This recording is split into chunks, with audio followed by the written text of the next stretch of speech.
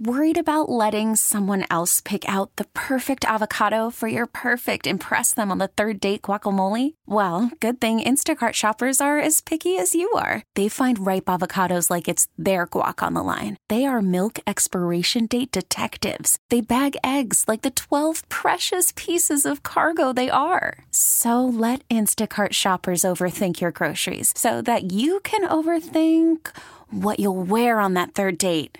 Download the Instacart app to get free delivery on your first 3 orders while supplies last. Minimum $10 per order. Additional terms apply. Spring is a time of renewal, so why not refresh your home with a little help from Blinds.com? We make getting custom window treatments a minor project with major impact. Choose from premium blinds, shades, and shutters. We even have options for your patio, too. Blinds.com invented a better way to shop for custom window treatments. There's no pushy salespeople in your home or inflated showroom prices. Our design experts can help you find the perfect window treatments on your schedule. We'll even send free samples directly to you. Plus, we can handle the measuring and installation for you. Unlimited window treatments installed for just one low cost. And with Blinds.com, you'll always get transparent pricing. No hidden fees. Our free shipping and 100% satisfaction guarantee can put the spring back into your step and into your home, too. Shop Blinds.com right now and save up to 45%. Up to 45% off for a limited time at Blinds.com. Blinds.com. Rules and restrictions may apply. Broadcasting live from the Hyundai Studios, presented to you by your local Hyundai dealers. You're listening to Chicago's #1 sports station. 670 The Score is Chicago Sports. Chicago Sports is The Score. A radio.com sports station. WSCR and HD Chicago. WBMX HD2 Chicago. The Score! Arturas, obviously, this time as we get closer and closer to the date, there's more and more phone calls probably being taken place amongst the league, amongst all these executives. But I think the one thing that's great is I trust that Arturas is going to, make any kind of decision. It's always going to try to help our team get better. And he's included me in on all those decisions. And we've talked about all those things. Nothing has come across from Arturas to me about, hey, this is a solid deal and this is out. We got to make a decision on this. What do you think? That has not taken place. Those things could happen getting closer to the date. But I think that, Arturas is going to be constantly looking at how can we improve the team. And I think I said this from the beginning, it's an opportunity these last, whatever it is, 40 games for him to evaluate and look at our team and, for us to have discussions about, what ways can he, try to help the group. It's Mark Grote on 670 The Score, a radio.com sports station. NBA trade deadline coming soon, very soon. It's on Thursday, as a matter of fact. That was Bulls head coach Billy Donovan, and his team hosts Cleveland tomorrow. The Bulls lost to the Utah Jazz 120-95 last night, as we bring in Cody Westerlund, who covers the Bulls for 670thescore.com, does a great job at that. And Cody, I would say about the game last night, before we get into some of the trade deadline stuff, it's not that the Bulls are bad. It's just that Utah is really damn good, aren't they? Utah has the best record in the NBA for a reason, Grote. You hit that one on the head. They know exactly who they are on the floor. They got one of the best benches in the NBA as well, which goes a really long way in the regular season, and it goes a really long way in a regular season with a lot of COVID chaos with players on some teams in and out of the lineup. So they know what they want to do around Donovan Mitchell, Rudy Gobert. Obviously dominated the paint. Gobert did against the Bulls last night with 10 rebounds and 9 blocks. And it was pretty much over as soon as Zach LaVine left the floor with about 3 minutes in the first quarter, and the Jazz went on a big run. I think it was 17-0 run, but the Bulls bench had no chance. The Jazz are wonderful. I don't think there's any huge takeaways from that game last night, but there are some more concerning trend lines for the Bulls, I think, over a longer period of time. Yeah, and you're right, because that's what I kept thinking watching that game last night. Like, I can't really – I didn't even go into that game thinking, well, this is a test for the Bulls. I was like, Utah is better, and they showed it. What are some of those, as you said, over a long haul trends that are concerning you right now, Cody? Well, where do you want to start, Grote? Because we can put Lauri Markkanen in there. We can put Kobe White. We can put Wendell Carter Jr., who comprised 3 of the Bulls' last 4 first-round draft picks here since the rebuild started in 2017. But let's start with Markkanen. Obviously, he's the name that we've seen probably land in trade speculation more than any other from the Bulls here just in the last week or so, and there's a reason for that. It's because he and the Bulls didn't agree to a long-term extension prior to the deadline before the season for guys like him coming off rookie deals. So he'll go into restricted free agency, which means the Bulls have matching rights, but the problem is he hasn't produced at a high enough level to make them comfortable giving him big money, certainly, and it sounds like they're about $4 million apart previously, according to reporting from our friend Casey Johnson. So that's a pretty big gulf, and it clearly showed how the Bulls viewed Markkanen's past production and whatever they'd seen on film coming from the new front office, the new regime with Billy Donovan in charge of the coaching staff, obviously. So I think that's something that'll obviously track. I mean, if you had to set odds right now on the most likely Bull to be traded by Thursday afternoon, we would have thought Thad Young maybe a month ago, but it sounds like from all indications and reports is the Bulls really want to hang on to him and try to remain competitive this year, and understanding what he means to these young guys. And Lauri Markkanen's the guy that they're listening to offers from, according to multiple reports. So I think that's the biggest thing to watch. And the reason is, it's not because he can't score the ball or can't shoot it. It's just because Lauri hasn't stayed healthy and he hasn't affected games enough with his rebounding or his defense. And those are big red flags when you got half the court that you have problems on and you're not available every single night for 82 games or 72 games in this season, I guess you should say.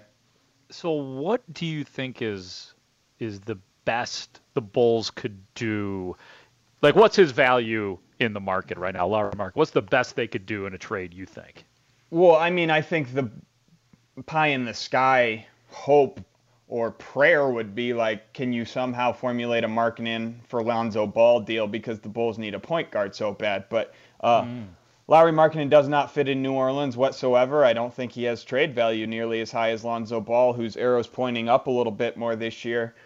He's had his inconsistencies at times, but he's a guy that can showcase that he's played off the ball a little bit, upticked his three-point shooting, and is a better defensive player for their positions that they're guarding. So I don't think that's possible. And I don't know, like it's hard to scope out who in the NBA wants Markkanen, right? Like there haven't been a lot of teams directly tied to him. It's just Bulls are listening to offers for him, which makes you think sometimes like that might be even the Bulls leaking something just to get more teams to call about him if they feel like he could be taken by someone else. But his value's not really high right now, so I find that hard. First round draft picks, like the Thunder have all of them, or the Pelicans have like all of them, right? Because of these trades of Paul George and Anthony Davis in recent years. Like not as many contenders have that. So I think if you're to match up Markkanen with someone, I don't see him going to like a contender. It'd be more of a team that wants him obviously for the next 4 years on his next contract and wants what his bird rights are, and that's the right to match a contract in restricted free agency if another team offers it. So that's why I think it's still difficult to trade Markkanen, but clearly the Bulls are out there on the phone regarding his future, talking about it to someone. We just don't know who yet, really. All right, last thing on Markkanen. Do you think they could get a first-round pick for Markkanen, and would they settle for a second-round pick?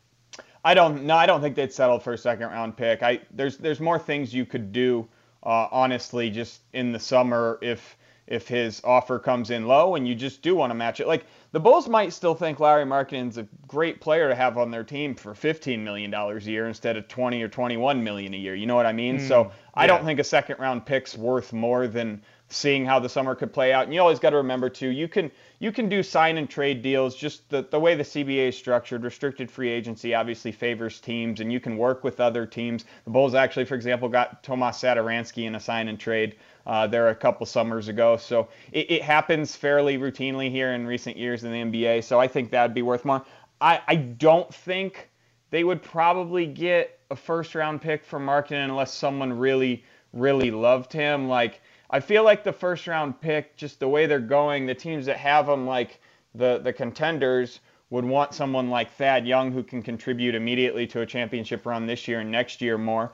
But I mean, Markkanen still has value. I wouldn't rule that out, but I would find it unlikely. I think that's obviously what it'd take, or a young player that the Bulls liked that we've talked about a little bit. So his trade market's really weird, though. It just is, because his name's out there, but there doesn't seem to be a ton of interest. So the Thad Young thing is strange to me. I'm pretty sure I've talked to you about it. Like I would definitely trade him if you got the right price. But do they maybe look at Thad Young as a guy who could be a contributing part of this team when they are contending again? Or like I just is it really just the rationale that he helps the younger players? I just have a hard time with this one. No, I don't think they view him really past his current contract, which, what's this, 2021, so it'll run through the end of next season. So whenever the 2022 offseason is, that's when his contract will end with the Bulls. So they got basically a year and a half left with him. I don't think they view him as a key piece. I mean, maybe they'd bring him back on another one for leadership, but not certainly to be a fulcrum of the team like he is now. I mean, he's basically their second best player behind Zach LaVine. He's initiating offense all the time. They don't view him as that past this year, really, or past next year. So they got to trade him then. They got if there's an offer, then they got to trade him. So I think part of the reason is they do believe that would really, I think it would crush the morale of some of these players in the locker room. I agree with you. If I got a first-round draft pick for Thad Young, I would trade him, because this thing in the East, like the Bulls are probably going to end up in the 7, 8, 9, 10 play-in structure, and I'm just not viewing that as having as much merit or worth as some people are. Like, they're like, oh, you're in the playoffs. Well, I mean, you could be gone in one game, or 2 games in the play-in area,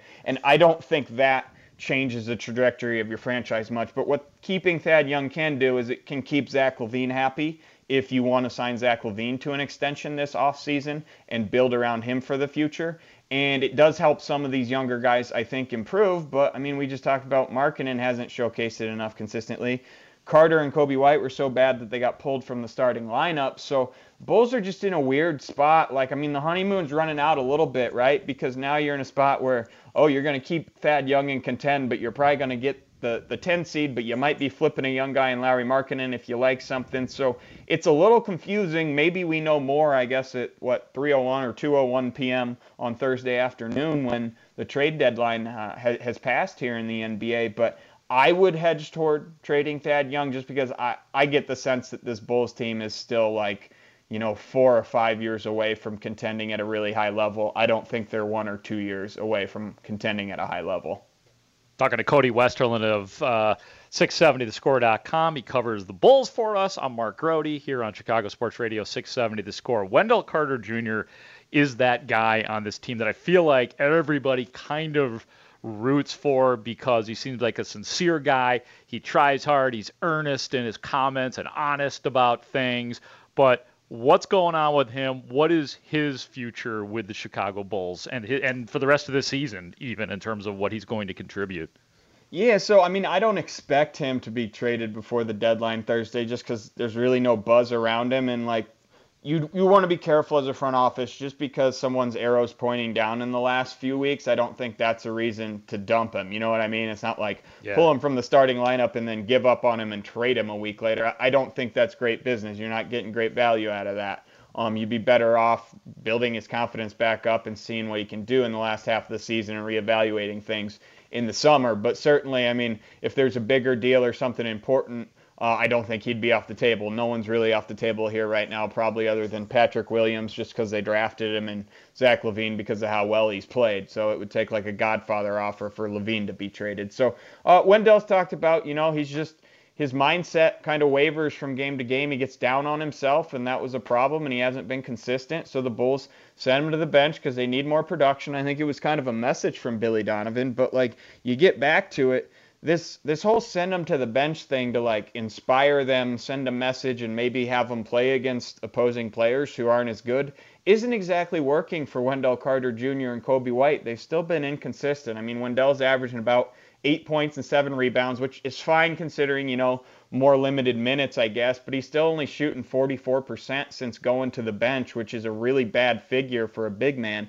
Coby White kind of in the same range there. I mean, just by way of struggling coming off the bench, he's shooting, I think, 37% in the 6 games since he's got sent to the bench. So, it's not really working and helping. Their inconsistencies are still on display just as much, and they don't have as much time to work through them either. So, it's rough. The Bulls got to make hard decisions here at some point, and maybe one of those comes before Thursday. Otherwise, I think they got to look long and hard at stuff this offseason, because right now these young guys they're performing at a level that's more in line with being bench players, not being starting players. And in a way that you see the potential of Patrick Williams to grow so much more, Carter and White and Markkanen aren't quite like that, being 19 and being rookies. I know Kobe's only his second year in the NBA. He's got a lot of time to grow still, but Carter and Markkanen have been going at it for a few seasons here, and it hasn't worked between them and their pairing, and they just haven't been consistent enough. So they got a lot to figure out.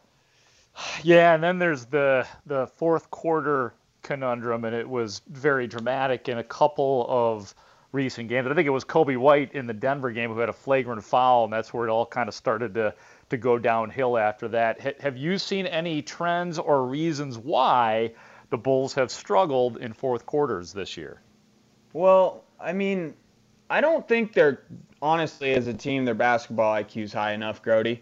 And I think some of that in the fourth quarter, obviously being young, and not making smart plays. You can say what you want, but opposing teams are going to lock in the fourth quarter more than the first quarter, right? Like you look at that Nuggets game. They're playing their butts off in the fourth quarter in a way that maybe they weren't quite doing in the first quarter. So like your weaknesses get magnified, your shortcomings on whatever it is you're doing offensively, defensively, get magnified, and there's no time to make up those. And like this team, I mean, Wendell Carter Jr.'s talked about, like, he gets down on himself when something starts snowballing. That's kind of the way the whole team goes. Like when you're looking in a fourth quarter against the Nuggets, like just because you foul Michael Porter Jr. on a three-pointer when you're Kobe White at Denver and the Bulls are up 14 doesn't mean you should like be throwing up a wild shot on the next possession off the backboard that has no chance. It doesn't mean you should be over dribbling a possession later. You know, like it just doesn't make sense. These Bulls don't move on to the next play as well as they need to. And I think some of that is experience, and I think some of it's just ingrained in their weaknesses right now. This isn't a team that's closing games well against good competition. And I would say, like, they've handled lesser competition how they should. Like, I mean, for the most part, I think they're on like a 10-game winning streak against teams with an under 500 record or something in that range, and it's been those teams above 500. So there's certainly something there that those teams have a calmness to them where they expect to win, and the Bulls don't have that. And I would just like to make my overarching point of the whole year, Grody. Like, get a traditional point guard, and like a lot of these fourth quarter like woes are solved, right? You're putting Kobe White in position where he's not a traditional point guard, and they're ramping up the pressure in the fourth quarter and the defense, and that's difficult for him.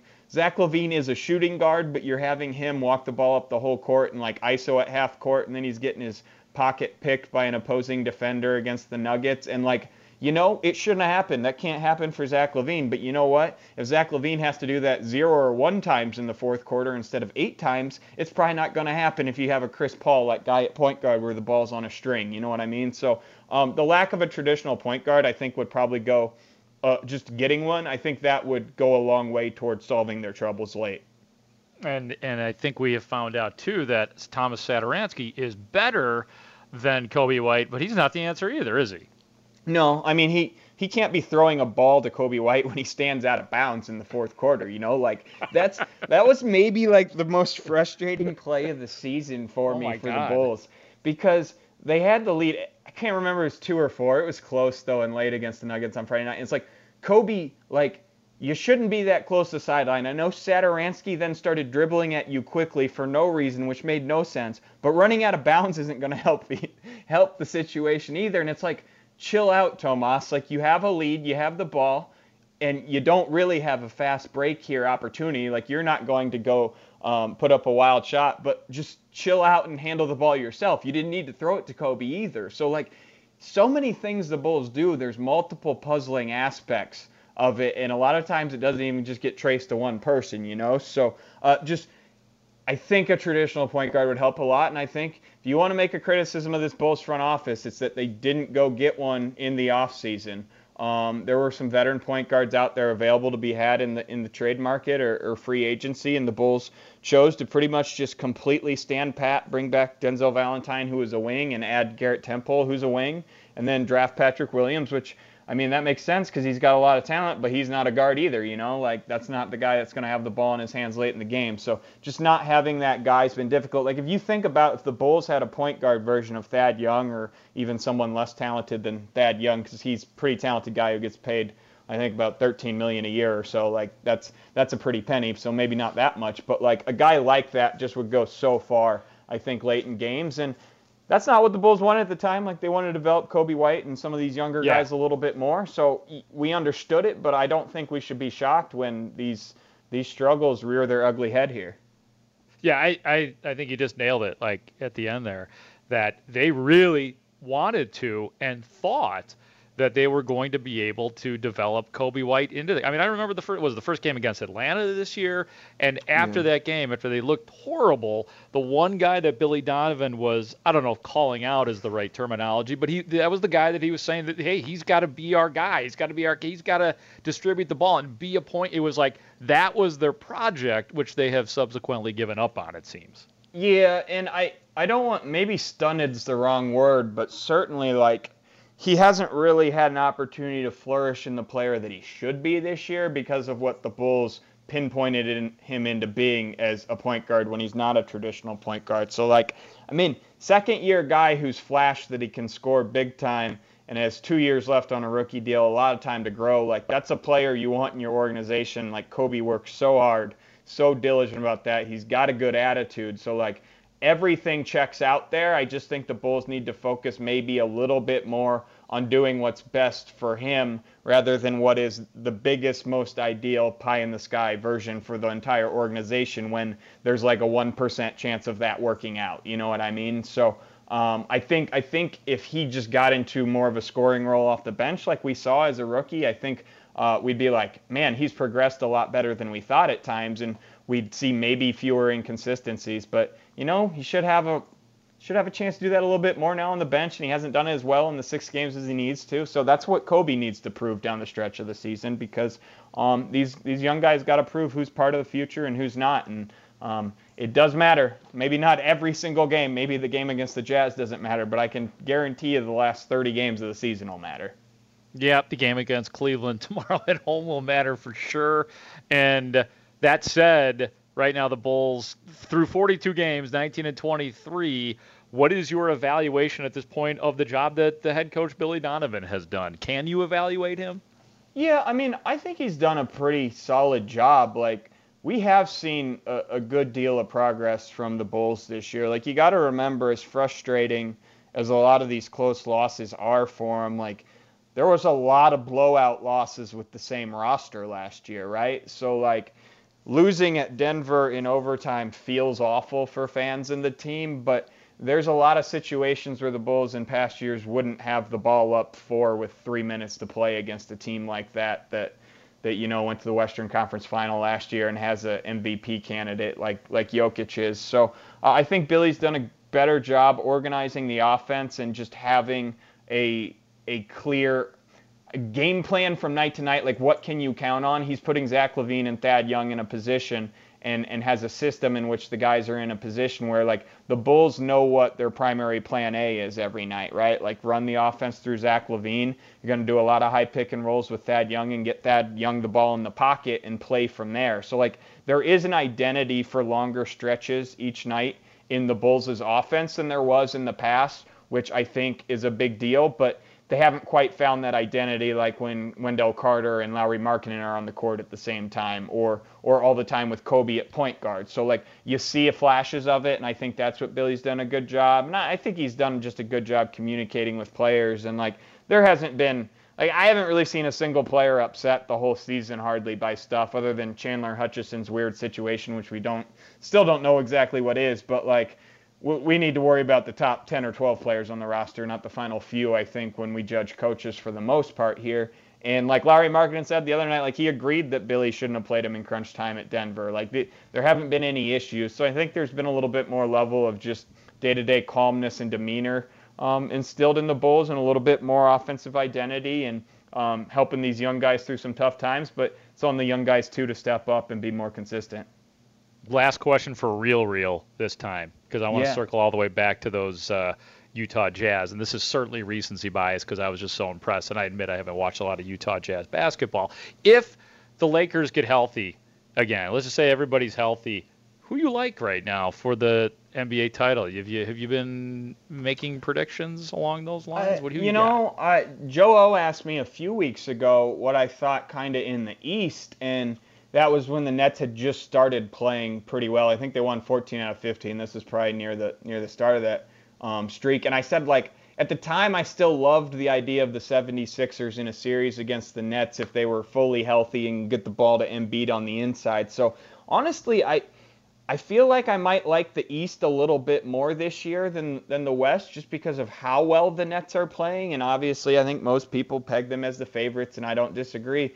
So much star power. Have to love how James Harden has produced there in Brooklyn, not just with KD out, but how he's kind of transformed his game to do what Kyrie needs him to do. Like when they started in Brooklyn, James Harden played off the ball, and then Kyrie's like, this offense runs better if James Harden's the point guard and I kind of play on the wing and play off of him. So like, it seems like James Harden's hit the right buttons and he's really motivated because he wanted to get there, and he's had some ugly endings in Houston, obviously, in past seasons. So I like the Nets. And, I still like the 76ers a lot. Like, they got an identity. Embiid dominating, playing defense, destroying everyone in the post, and then having a lot of three-point shooters. I almost guarantee you the 76ers, I mean, they could get Kyle Lowry by Thursday afternoon. Like, that would be their favorite trade to make, obviously. It could work out, might not work out, depending how the Raptors and what Lowry wants to do with his future.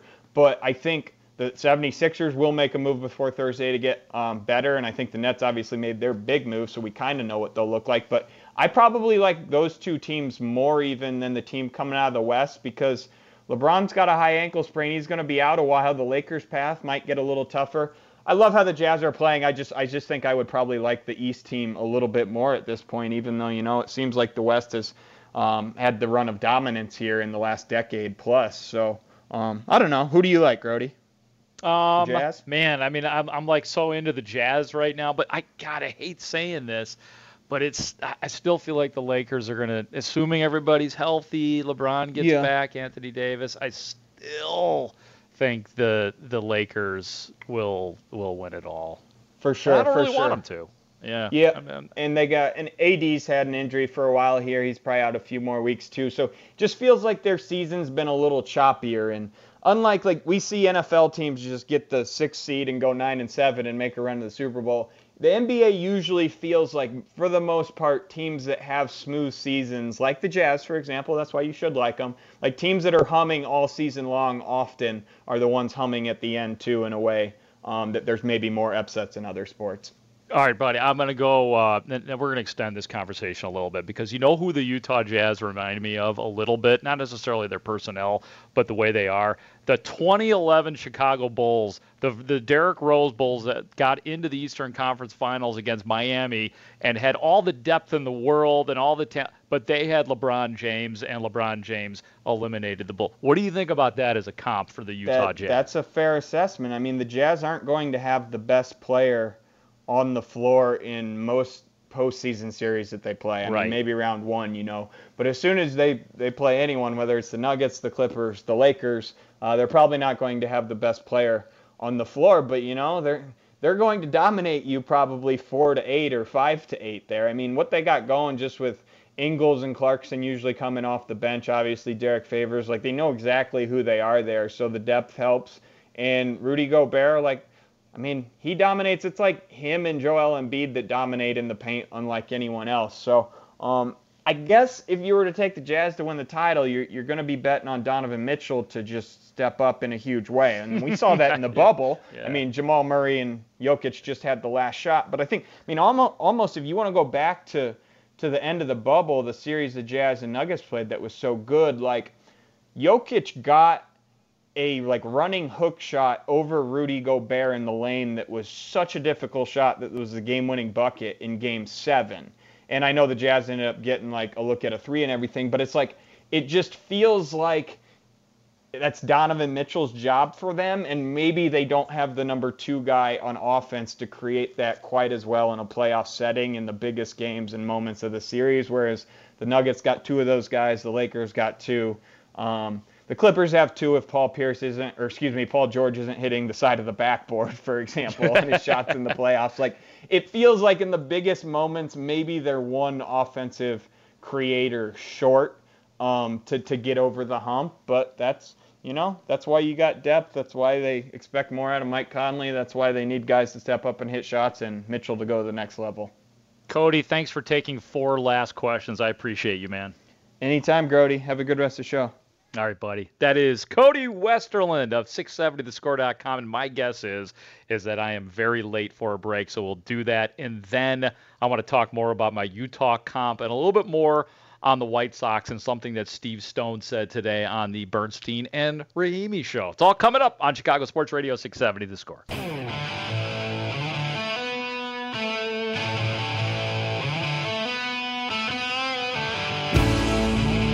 Mark Grote with you on Chicago Sports Radio 670 The Score here till 9. Then we'll have the best of all the great interviews throughout our day here on Chicago Sports Radio 670 The Score between 9 o'clock and 10 o'clock.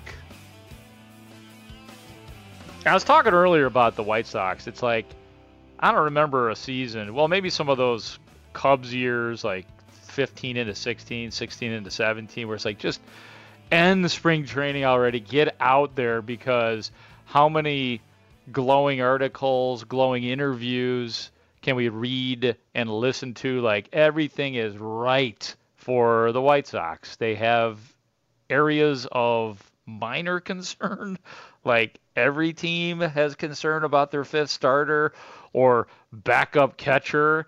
Or in the Sox case, I guess the one legitimate area of, God, I don't even like using the word concern, but, designated hitter. Is Andrew Vaughn going to be that guy? And it would be great for the White Sox if it is, because then you have another controllable young player. And I think Andrew Vaughn can be that guy. But just to kind of magnify the point that I'm making, I was listening to Bernstein and Rahimi today. Dan Bernstein and Leila Rahimi, 9 to noon every day here on Chicago Sports Radio 670 The Score. They had on Steve Stone, who we have on several times a week here on The Score.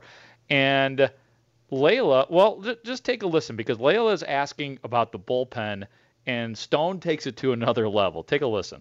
I think I said this earlier when they got Liam Hendriks. I still think it's one of the top 5 bullpens in all of baseball. And I'll probably be talking about this ad nauseum, Steve, but it's for good reason. I don't know that we can fully even describe what we're going to get until we see it in real games. Well, I think by saying it's one of the top 5s, Leila, I think you might be underselling it just a touch. I think it's going to be one of the top 2. I do believe when you look at the depth and the diversity of this bullpen, and you take a look at the back ends. Okay, so the back end is obvious. You got Liam Hendriks, who probably will close most of the time. And then you have Crochet and you have Bummer. I think Aaron Bummer still is underrated. I think he's one of the best pitchers around. And Crochet, I just don't believe a whole lot of people are going to hit him. Then you add Kopech to that mix when he learns what he's doing out there, which he looks like he's in the process of doing. He's added to guys like Evan Marshall. And you look at the pen, you don't even mention Hoyer's name, and yet you look at his stuff and you look at his numbers from last year to go along with Foster. I mean, there's guys out there that can really get it done. They're going to be the envy of most teams, and very few teams are going to want to get into that bullpen. So I think all year long, if the starters protect them just a little bit, and you would think with Giolito eating up a lot of innings, as you've seen in spring training, and then with Keiko going as 5 or 6, with Lynn going into the 7th and maybe beyond as much as he can, and then, you're probably going to protect Cease a little bit because of lack of innings the last couple of years, and then Rodon also, you're going to protect him, but they can certainly give you 5. I think the bullpen's going to be strong all year long. I thought it was really funny. That was Steve Stone on with Bernstein and Rahimi. I thought it was funny that Leila said that top 5. So, oh, no. You are underselling them. Top 2. Come on, Bears. I mean, it's like that's where we are with the White Sox. You could call them great, but they're actually greater. It's not top 5. We're talking top 2 at this point. So they have gotten steadily better throughout the spring in terms of the expectations. You know what I mean? Like, they've actually turned up expectations throughout this spring, and that's why this season needs to start stat for the Chicago White Sox. And I've told you guys about my struggles with spring training this year. Like, this is the first year and as many years as I can remember that I've just not been that interested in watching the spring training games, that I need the real stuff. And I've decided what I think it is, because I've surmised like different theories for myself on what it is. And I think it's because it was a short season last year, that it was a 60-game season, and it was pretty awesome. I thought like everything about baseball was really fun last year, even though, you know, it wasn't ideal. And then it left me needing more real games, and probably had something to do with the fact that the Cubs and White Sox were both eliminated early. Cubs were taken out by the Marlins, and we know what happened to the White Sox against the A's last year. So I think it made me want more, and I just haven't been in the mood for spring training. I tried today, like I said, and I did. I kind of had it on in background on the radio when I was walking today, and then on the TV when I was preparing for the show today. My goal was going to be to sit down and watch it like it was a regular season game, and I just couldn't quite do it. You know, I got the gist of the game, good broadcast, all that kind of stuff, but I have struggled this year with spring training. But Layla and Stoney are right. The bullpen's going to be terrific. I hope there's no lasting effects from the Oakland series with Matt Foster and Cody Hoyer, who both struggled big time in that game. But can't wait to see a full year of what Garrett Crochet can bring, and Bummer, and the addition of Liam Hendriks, guys I mentioned. So everything sort of falls into place for the White Sox bullpen. And I think eventually the plan will be, I didn't even mention Kopech, but I think Kopech eventually, probably not this year, will be back in the starting rotation. And I do think they're going to be careful with him, how they use him even out of the bullpen at first. But it's going to be interesting. Let's just get it started now. Final break. When we come back, you will hear from one of the best Bears players last year, Cairo Santos. Just a quick little thing on Cairo Santos next on Chicago Sports Radio 670 The Score.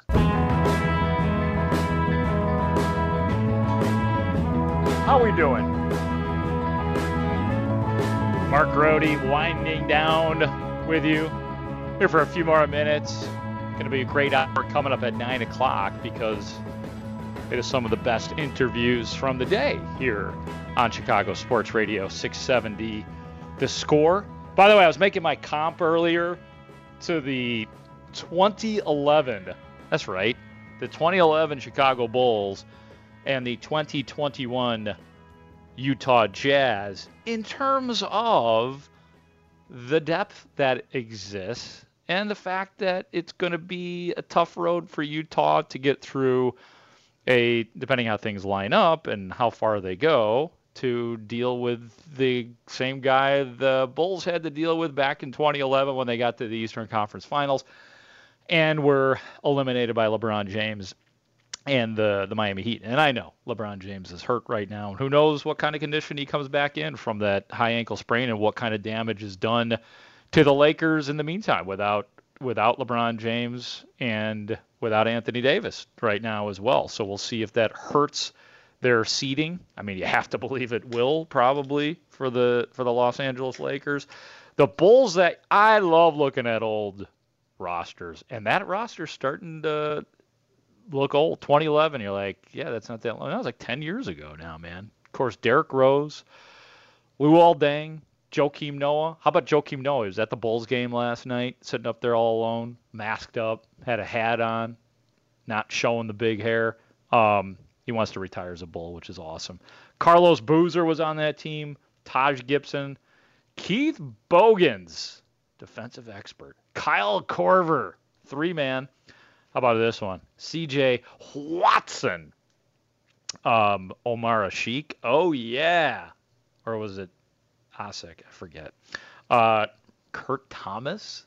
He was like their, in terms of the veteran presence, he was their Thad Young. Not as good as Thad Young, but he was the guy that everybody looked up to. And then one more name.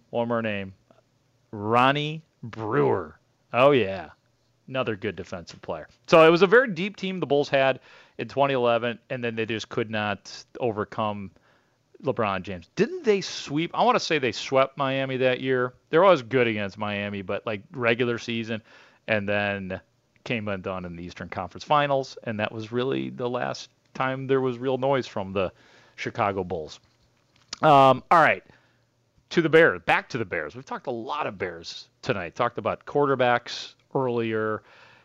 How about the kicker? So today I was part of a Zoom conversation with Cairo Santos, who recently got a new contract with the Bears, and I know that nobody really wants to talk about the kicker, but I think that's a little bit different in this town considering what we all went through in 2018 after the double doink and the tryouts, and then finally somebody, Eddie Pinheiro wins it after all that, and then Cairo Santos essentially unseated him last year when he was injured and Cairo came in. It was a classic case of can't bring back Eddie now. Not that Eddie did anything wrong, but Cairo was just so good, and he became a guy who was very comfortable kicking at Soldier Field. Take a listen.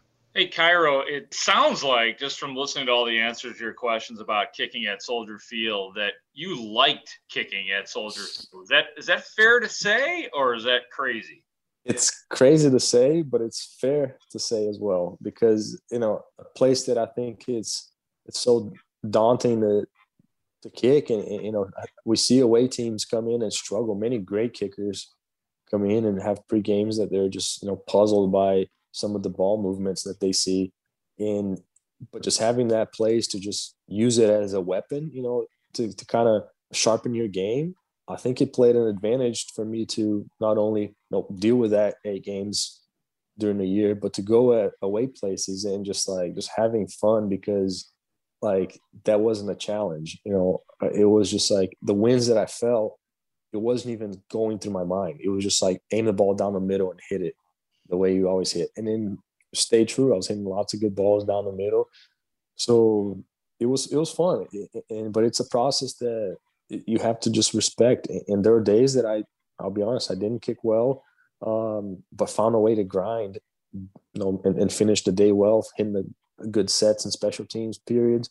And that just comes with, you just wanting to win the day, win the environments every single time. And that becomes, almost a game within each day. So it was fun. And I think it's a place that, it's going to keep me on my toes, just wanting to succeed and be a better kicker more and more. That is Bears kicker Cairo Santos on Zoom with us today. And it's kind of what you want if you're a Bears fan, or probably any NFL fan of any team. Get your kicker situation, get it squared away, and we don't want to hear about it. But unfortunately, since the end of 2018, all of us have had to deal with it a lot in terms of the double doink and then all the tryouts, and then it looked like it was Eddie Pinheiro. And even when it was Eddie Pinheiro, everybody kept waiting for it to not be Eddie Pinheiro. And then who knew it would be out of nowhere? Well, really not nowhere. He's been a lot of places, including the Bears previous to coming to the Bears.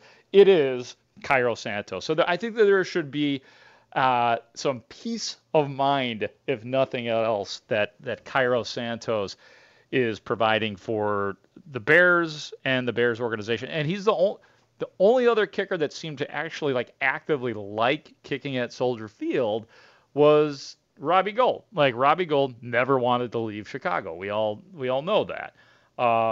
He liked the challenge, and I will tell you that Cairo is the exact same way. In times that I was able to talk to him before games, because sometimes you could talk to the special teams guys, from my sideline vantage point, and he was always giddy. He and Chris Tabor always is giddy. They liked that challenge of dealing with the cold and the wind directions and what I'm going to have to do to compensate here or there, and just figuring it out. And obviously, both of those guys figured something out yesterday. If you hadn't heard, the Bears did make a couple of other signings today.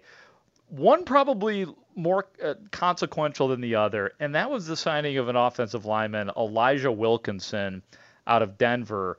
1-year deal, and he's a right tackle. He started 7 games for Denver last year, probably would have started more had he not been injured, but with Bobby Massey gone, there is your first competitor, I guess, along with Ifedi, who is back for the right tackle spot. Are they, it doesn't mean they're not going to draft somebody if they still have the 20th pick, if they don't move up or out of that spot, which would obviously suggest better things for the Bears, right? And, been very quiet on the left tackle side. Charles Leno still under contract. Like I've said many times, I like him more than other people do, but it's not out of the question that they would consider upgrading on that side as well. Then the other signings, well, really 2 other signings.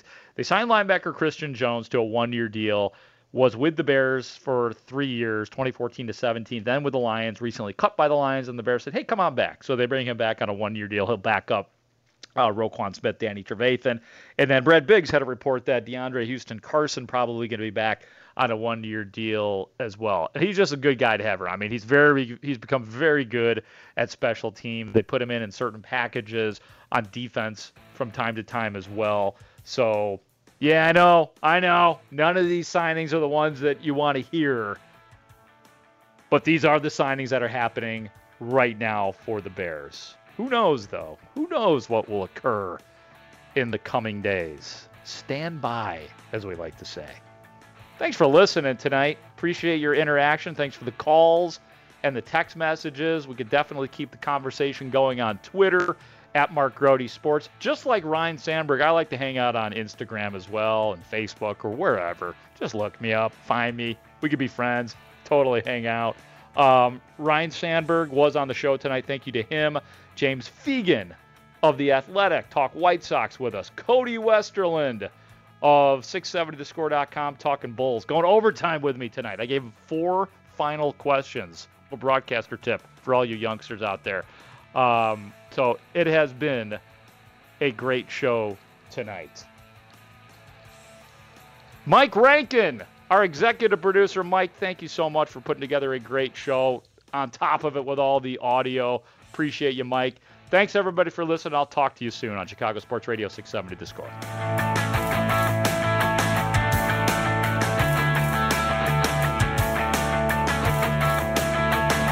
I haven't heard any of that. I didn't hear all of it. I heard a lot about most of it, but what I did hear, I did not hear any of that. All right. Well, see you later. Spring is a time of renewal, so why not refresh your home with a little help from Blinds.com? We make getting custom window treatments a minor project with major impact. Choose from premium blinds, shades, and shutters. We even have options for your patio, too. Blinds.com invented a better way to shop for custom window treatments. There's no pushy salespeople in your home or inflated showroom prices. Our design experts can help you find the perfect window treatments on your schedule. We'll even send free samples directly to you. Plus, we can handle the measuring and installation for you. Unlimited window treatments installed for just one low cost. And with Blinds.com, you'll always get transparent pricing. No hidden fees. Our free shipping and 100% satisfaction guarantee can put the spring back into your step and into your home, too. Shop Blinds.com right now and save up to 45%. Up to 45% off for a limited time at Blinds.com. Blinds.com. Rules and restrictions may apply. T-Mobile has invested billions to light up America's largest 5G network, from big cities to small towns, including right here in yours. And great coverage is just the beginning. Right now, families and small businesses can save up to 20% versus AT&T and Verizon when they switch. Visit your local T-Mobile store today.